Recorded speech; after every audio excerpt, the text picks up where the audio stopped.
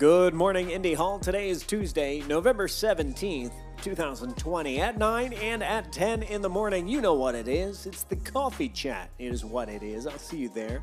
And at 6 p.m. tonight, we're going to be co-crafting with Anea.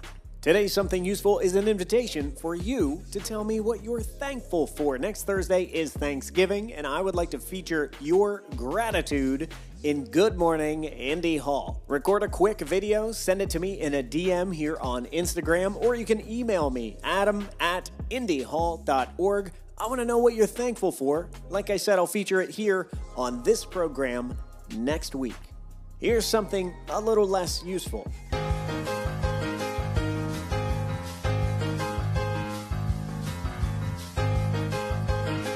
Now take care of yourself, take care of each other, and take care of your communities.